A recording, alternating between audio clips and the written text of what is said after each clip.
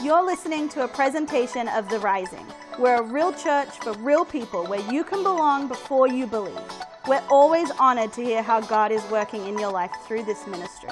If you have a story you'd like to share with us, hit us up at wearetherising.com or on Facebook or Instagram. Finally, if you'd like to invest in what God's doing through this church, you can always give online through our site. Thanks again for tuning in, and get ready. Lean forward with an expectant attitude to hear a message from God's Word.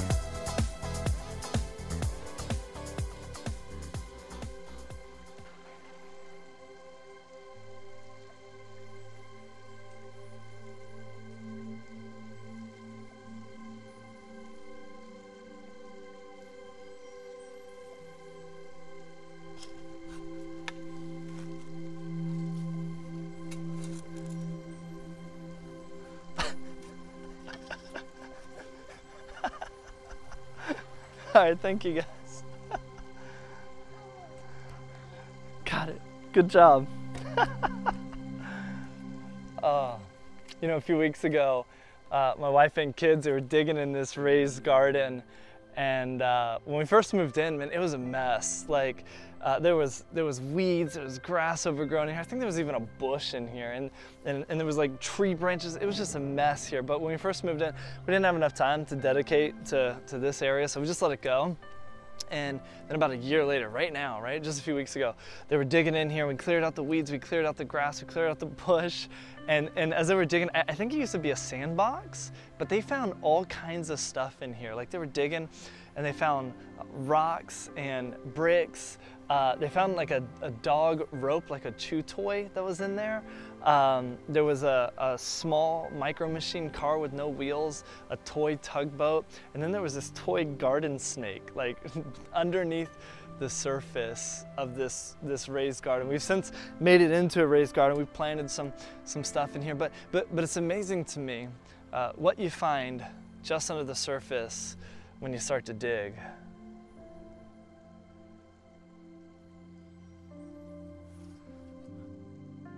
So ever since our world has been interrupted by this pandemic, we've been in this series called Life Interrupted. And I don't know about you, but I hate interruptions. Like I see interruptions as a bad thing.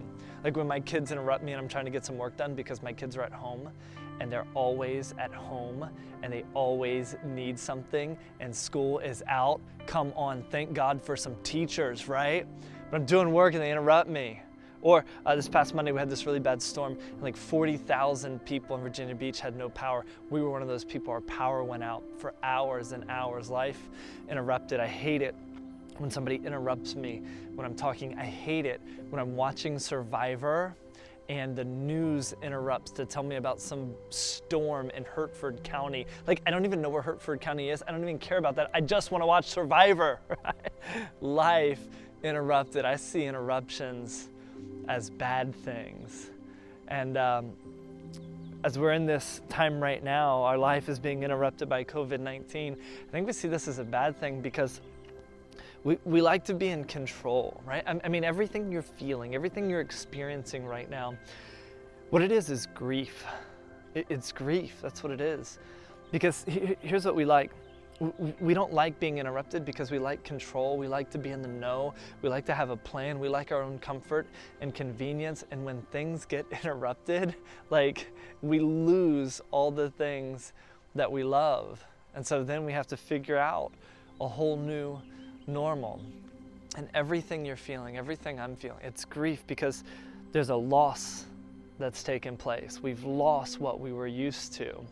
And with loss, that's change. And with change, there's loss and there's grief from that. And so what do we do now? We hate interruptions. They're bad things. But they can also be freeing things.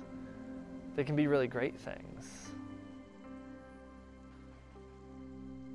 And here's why interruptions can be good. Because this past Monday when our power went out, it actually helped me focus more on work and instead of getting distracted on looking at stuff on the internet, right? When my kids come and they interrupt me and I'm doing work, now there's a balance to this. I mean, they can't interrupt me all the time because work still has to get done. But when they interrupt me, it reminds me, oh wait, they're not gonna be this way forever. They're not gonna be this young. So just take a break and see them and be with them and notice them. So it helps me get closer to my kids. When somebody interrupts me in a conversation, it's actually a good thing because it makes me pause and think, wait, like, am I okay with that? Am I secure enough in who I am? Or am I gonna get insecure because, well, they don't respect me, or why would they do that? And so it forces me to relook at my security. When I'm watching Survivor and the news breaks in to tell me about a storm in Hertford County, actually, there is no good thing about that. Like, don't interrupt me while I'm watching Survivor. So there's that, right? But interruptions can be a good thing, because one of the things interruptions do is they cause us to dig just below the surface. See, the truth is, you are who you are because of things that you have just underneath the surface, right? There's all sorts of mindsets and beliefs and perspectives and attitudes that you and I have that shape us, that mold us into being the people that we are. And what interruptions do is they often cause us to pause, take inventory, dig below the surface, and see what's really going on here. That's what this whole time is about right now. It's giving us time to dig below the surface and try and figure out, why do I feel the way I feel? Why do I do the things I do? Why do I operate the way I operate? The reason is because there's some things just below the surface. And this is actually what happened with this guy named Saul 2,000 years ago. See, he was living his life in such a way where it was destructive, right? And the reason is because he had some things just under the surface, and maybe he didn't know at the time what was driving him. But here's the story that he told himself before he got interrupted. It's found in Philippians 3:5. This is how he saw himself. This was his mindset and his attitude. As he looked at himself, he said, I was circumcised when I was 8 days old. I'm a pure-blooded citizen of Israel and a member of the tribe of Benjamin, a real Hebrew if there ever was one. I was a member of the Pharisees who demand the strictest obedience to the Jewish law. I was so zealous that I harshly persecuted the church, and as for righteousness, I obeyed the law without fault. And so Saul is this guy who he operates from this mindset where when he looks at his life and who he is, the story he's telling him, what he has just beneath the surface is all this. Hey, I was circumcised on the 8th day, right? I'm a pure-blooded citizen of Israel, of the tribe of Benjamin. I'm a Hebrew if there ever was a Hebrew. I'm awesome, I'm great. And when it comes to obeying the law of God, I'm a Pharisee. Pharisees were like these strict adherents to the law of God. And so for Saul, this thing that was underneath the surface, the way he was operating, the things that were driving him was perfection. It was religion. It was legalism. It was arrogance. It was pride. It was cockiness, right? And so all these things are underneath the surface, and they lead him to do the things that he was doing. See, Saul had this mindset that he was telling himself, these things that were just underneath the surface, and you do too, right? I mean, you and I, we have these things just under the surface that cause us to operate the way that we do. I mean, the negativity, you know where that comes from, right? It comes from these string of events that you had when you were younger, right? It just seemed like everything was going wrong. And so because of that, it started to shape this mindset of negativity in you. And you were just like, well, okay, well, what's the next thing that's gonna go wrong? And now you just look for things that are gonna go wrong. Or it comes from this sense of pride, and you think you're smarter than everybody else, and because of that, everyone else is an idiot and they always get it wrong, and so of course it's going to be bad. And so there's this negative outlook, or it's this insecurity, this victim mindset, this victim mentality that you have. Things always go wrong with me, so of course. And then that's where it all stems from. That's where the roots are, right? And those stems come up from the ground. The indecision, you know where that comes from, right? It comes from this fear of failure. Well, what if I make a decision and it fails? What if I make a decision and it doesn't go right? What if it doesn't work out? Well, then that must mean I'm a failure. And so I don't know, because I want to make the right decision. I don't want to disappoint anybody. So you know what? I'll choose not to decide instead of deciding. I mean, all of it, the anger, the rage, the self-doubt, the pride, the arrogance, like everything that you experience and feel in your life, these are simply stems from roots that are just beneath the surface. And nothing in our life will change unless we dig beneath the surface and replace what's there with something else. And an interruption helps us do that. I mean, this is what happens with Paul. 2,000 years ago, Paul is operating from this mindset, this mentality of legalism and religiosity and living a certain way where he's like killing people because of their beliefs. Look, Acts chapter 9, verse 1. Here's what Saul was doing. Meanwhile, Saul was uttering threats with every breath and was eager to kill the Lord's followers. So he went to the high priest. He requested letters addressed to the synagogues in Damascus, asking for their cooperation in the arrest of any followers of the way he found there. He wanted to bring them, both men and women, back to Jerusalem in chains. As he was approaching Damascus on his mission, a light from heaven suddenly shone down around him. He fell to the ground and heard a voice saying to him, "Saul, Saul, why are you persecuting me?" "Who are you, Lord?" Saul asked. And the voice replied, "I am Jesus, the one you are persecuting. Now, get up and go into the city, and you will be told what you must do." The men with Saul stood speechless, for they heard the sound of someone's voice, but saw no one. Saul picked himself off the ground, but when he opened his eyes, he was blind. So his companions led him by the hand to Damascus. He remained there blind for 3 days and did not eat or drink.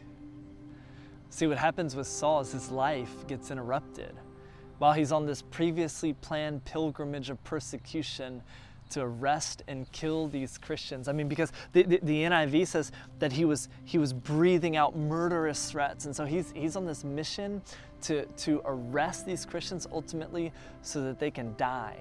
Because for them, they're blasphemous. They're saying that someone else is God, and according to Paul's viewpoint in the Jewish tradition, that's blasphemy, and blasphemy deserves death. And so he's on his way on this scheduled trip to arrest these Christians, but then Jesus interrupts his regularly scheduled program, and a light shines down. It blinds Saul, ultimately, so that Saul can see what's beneath the surface. Saul's blind for 3 days, and for 3 days he's quarantined, he's isolated, he's figuring his life out, he's digging beneath the surface. And then this guy named Ananias, this prophet that God sends to Saul, shows up, and here's what Ananias said. It says, so Ananias went and found Saul. He laid his hands on him and said, "Brother Saul, the Lord Jesus who appeared to you on the road has sent me so that you might regain your sight and be filled with the Holy Spirit." Not only was Saul going to regain his sight, physical sight, but he was regaining a sight of his soul. Instantly, something like scales fell from Saul's eyes, and he regained his sight. Then he got up and was baptized. It says immediately he began preaching about Jesus in the synagogues, saying, "He is indeed the Son of God." All who heard him were amazed. "Isn't this the same man who caused such devastation among Jesus' followers in Jerusalem?" they asked. "And didn't he come here to arrest them and take them in chains to the leading priests?"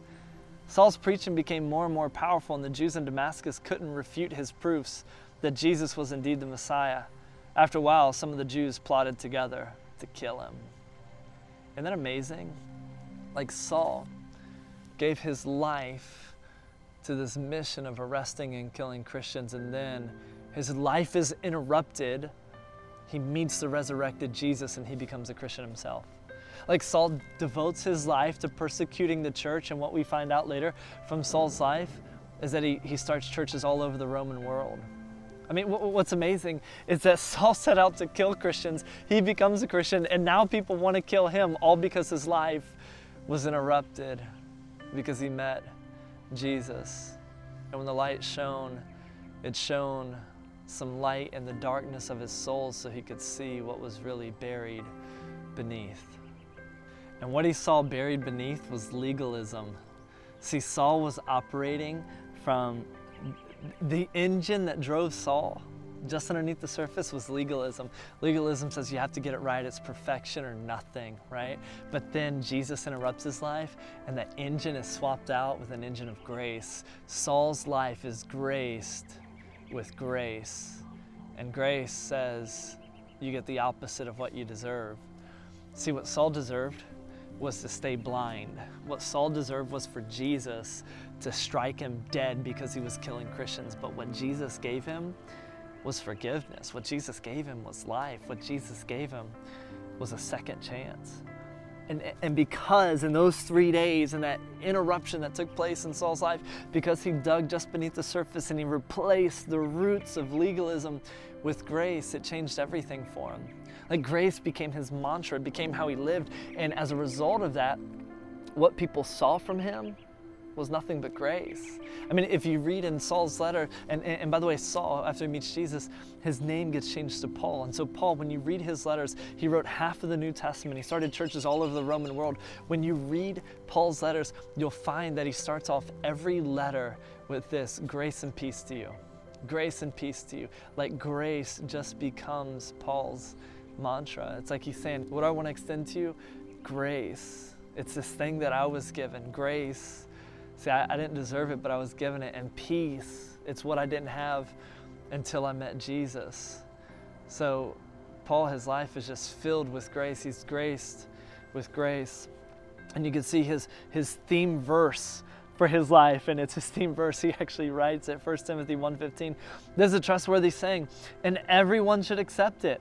Christ Jesus came into the world to save sinners, and I am the worst of them all. Paul knows who he is.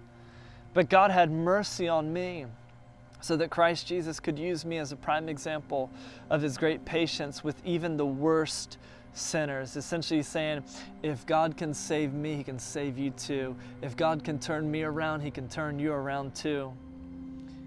Then others will realize that they too can believe in him and receive eternal life. All honor and glory to God forever and ever. He is the eternal King, the unseen one who never dies. He alone is God. Amen. And see, this understanding that Paul had, this mindset, shaped how he lived. It shaped everything about him, because he dug just below the surface and got rid of what shouldn't have been there. He replaced it with grace. But here's the deal. You don't care about Paul, right? I mean, you don't know him. Knowing about Paul isn't going to change anything about you. I mean, you can read his writings and you can learn from that stuff, but you and I, we don't care about Paul. And I'm not telling you about Paul because it's Paul. I'm telling you about Paul because we are Paul. Like, this is us. Each and every one of us have some things just below the surface that I believe God is trying to interrupt our lives and say it's time to dig down.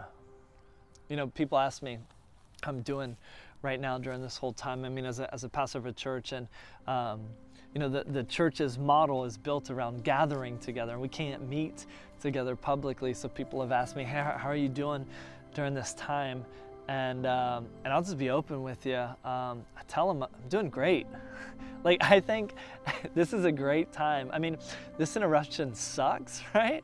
But it's also a great time. Now, here's what I miss. What I don't like is that I don't get to see you every single week. I love seeing you. I love connecting with you, and I love for us to be together, right, on Sundays. But so that's the thing I really miss. But here's what I love about this time. This interruption is causing us to look at and say, like, what do we need to do differently? Right? This interruption is actually a great time for our church. It's a great time for our staff. We're actually re-examining what we're doing and say, how do we get better and what needs to change so that when we are able to start meeting again, it's not like back to normal, but it's like a whole new normal that's way better. So this time, this interruption is actually causing us to figure out how do we grow and change. This challenge is helping us, right? Oh, and another thing about this time and why it's so great is we're actually reaching more people online than ever before. Yeah, people are tuning in online from their couch who would never come on a Sunday. Like, there are people right now who are checking this out online who wouldn't come on a Sunday. So what that means is the gospel is getting out to more people. I know this one guy, he's tuned in like 3 or 4 weeks in a row religiously. He's never come to our church, but he's come to our church. You know what I mean? So the gospel is getting out like never before. And so yeah, this time is bad, but it's also bad. And not bad meaning bad, but bad meaning good.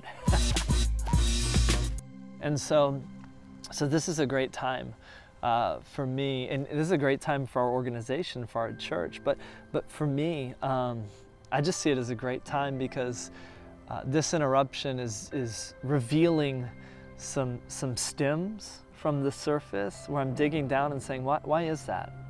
What are the roots that are causing that? And so what I'm discovering about me is I'm not as patient as I thought I was, right? I used to pride myself in my patience, but yeah, having my kids home all the time and always needing something, and having to wait in a line to go into a store, and just all the different things. I've discovered I'm not as patient as I thought I was. I'm also discovering that I'm not as disciplined as I thought I was, right? I mean, there's no gym now, and so like I'm not even working out. Hopefully you can't tell, but I'm not even working out. Like my diet has gone to crap. My schedule is more lax than it used to be. And so these are things that I'm seeing just underneath the surface. I'm saying, I don't want to be that way. And I need to change some stuff. And because of that, this interruption is helping me see that. And ultimately, as I see that and I dig that out and replace it with discipline, with greater patience, it's going to help me become a greater man. So this interruption is helping me dig beneath the surface and see what's really there.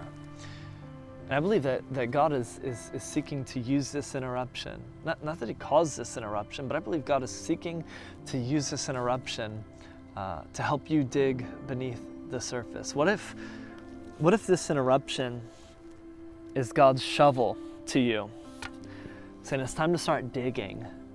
It's time to go just below the surface, because you've been humming along, you've been operating in a certain way, and it's time to go to the next level.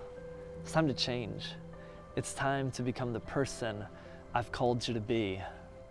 So use this interruption to become that.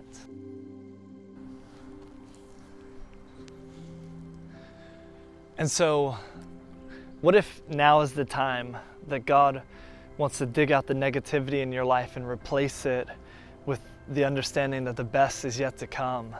What if this is the time, this interruption is the moment where God wants to remove assuming the worst like you've been doing and replace it with believing the best? Maybe this is the time that God wants to use the shovel of this interruption to dig down into your life and remove the convenience and the comfort and the living for self and replace it with sacrificial living and serving others. Perhaps this is the time, not perhaps, but I know this is the time that God wants to remove the things that have been just beneath the surface, that have been killing you, that have been causing you to live stagnant and complacent, and he wants to replace it with freedom, with hope, with joy, with peace, with an understanding that you can live the life he's called you to live. You just got to dig below the surface. See, Saul's life was interrupted. He was blinded by the light so that he could see the darkness of his soul. And he did some digging and replaced his legalism with grace. That's what Saul did. But now it's your time in this interruption. It's your time to do some digging.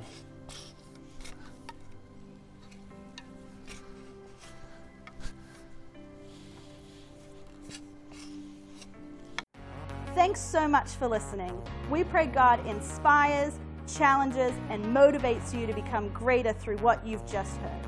Again, be sure to check us out at wearetherising.com. Remember, your best days are still ahead.